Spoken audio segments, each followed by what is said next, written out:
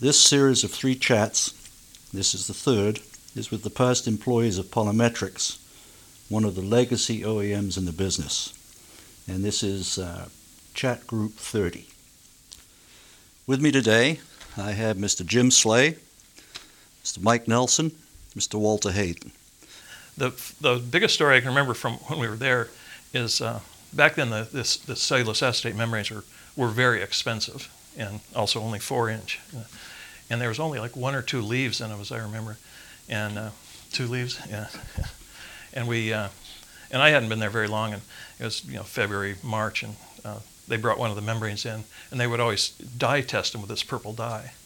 And then if they had failed, they would then destructively tear them apart. So we had one rolled out in the park, literally in the parking lot, because that was the only place big enough. And you see all this green slime on the top, and everybody stands around very knowingly. Yep, algae fouling again. So, and I was thinking, first it's February, and second, I think that's a well water. And I took some samples of it and analyzed. It was almost pure iron oxide. But the cartridge filters were completely clean. And it turned out the pump, it was a cast iron pump with the spider bearings, and they were adding the acid right in front of the pump and just dissolving the pump off into the membrane. And the purple dye was reacting with the iron and forming a green color.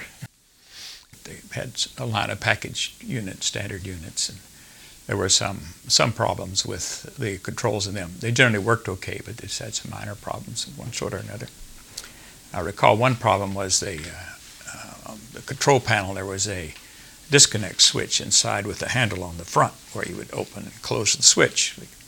And that handle wasn't very suitable for the application, and often a lot of water would leak in around the handle, and sometimes the handle would be totally removed by the operator, and people would reach in and turn the thing on and off. So that was one thing to try to fix, try to come up with a better design. So what was the first big, and in those days big was 500,000 gallons a day, what was the first big municipal project that you did? Sarasota. City of Sarasota? Yeah. And that's how I came to Polymetrics. Yeah. With Sarasota? Yes. You worked on that project? Yes. And that was B9s? Yep. Yeah. And has been totally rebuilt since then. I would imagine. Oh, probably, yeah. And it's now a spiral plant. After that, you did... Yanbu was the next one. Yanbu was the next one? Yep. And that was one of the first big seawater plants, right? It wasn't that large. It wasn't that No, large. but for seawater, it was... At the time, yeah, it was for pretty. seawater, It it was was supposed pretty to be 5,000 cubic meters a day or something. Yeah. And it And turned out, what did you learn from Yanbu?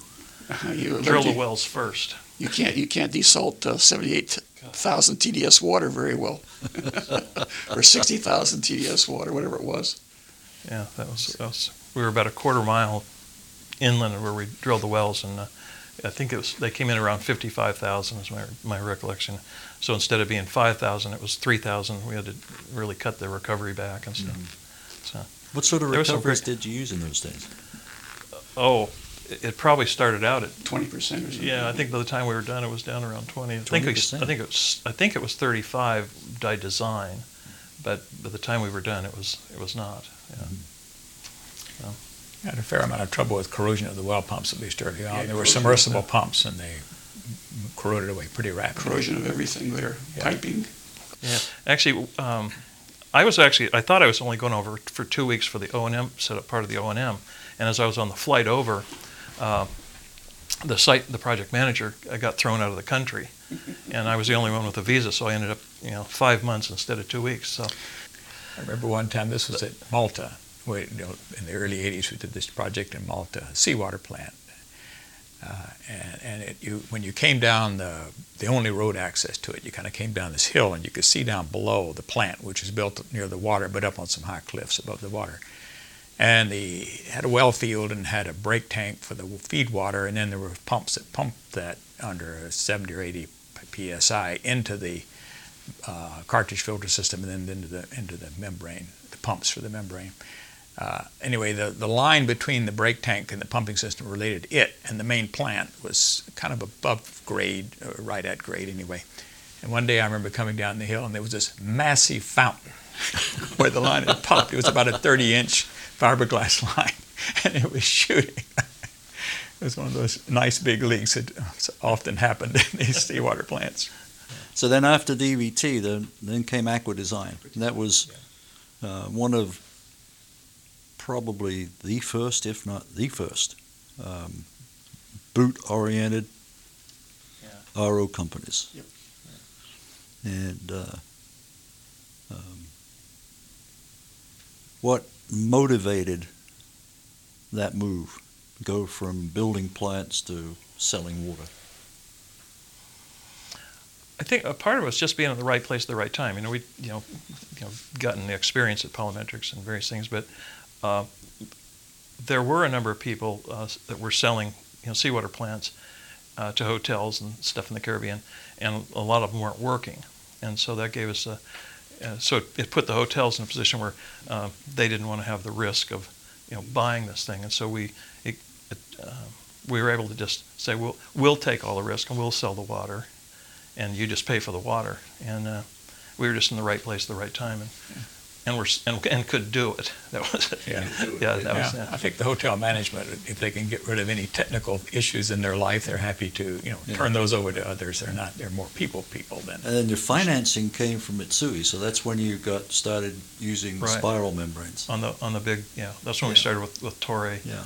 Because Mitsui was the Toray, rep in the U.S. Right. Yeah. I have one story about Malta. We bid Malta, and I worked on the proposal for Malta and the cost estimating and so on, and we got the contract. And I was home, I think it was right around Christmas. And someone called me and said, we get on a plane and go to Malta for a couple of days, a week or so. We got the contract, we're going to go over there. So I go over there and landed and went out to the site, and Bill Andrews is there, and Mike Bachman. And Bill Andrews and Mike Bachman said, we're going to put the plant right here on this site and so on. It's going to be dump, and dump, dump, dump. And they left. And there I was for 3 months.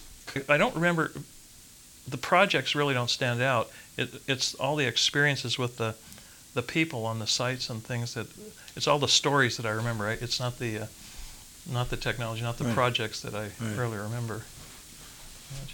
Yeah. Walt? Well, I recall at Malta, we had power coming into the plant was 11 kV feed, 50 hertz system, of course. And the Malta, which was the power company, only had they had some feeders out in that part of the island, but none of them, no one of them had enough capacity to run the plant. So they said, well, we'll give you 2 feeders. And so you need to set up with 2 incoming lines. You don't have to load both of them. You can't just use one or the other. So fortunately, we were working with a British electrical engineer, John Whiteley, who was very skilled and had a lot of third world experience. So he said, okay, what we need is a serious tap switch automatic tap switch on the primary side of this transformer. And he was certainly right. I think it would go plus 5% to minus 20% voltage. It would compensate over that range.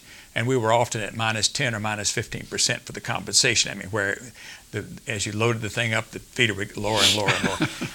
But we were able to extract enough power from it and keep the 6 kV distribution within the plant at 6 kV, and that was good.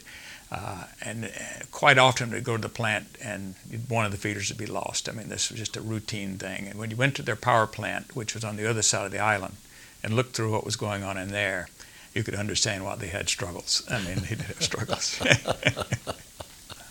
Well, I want to thank you all for coming.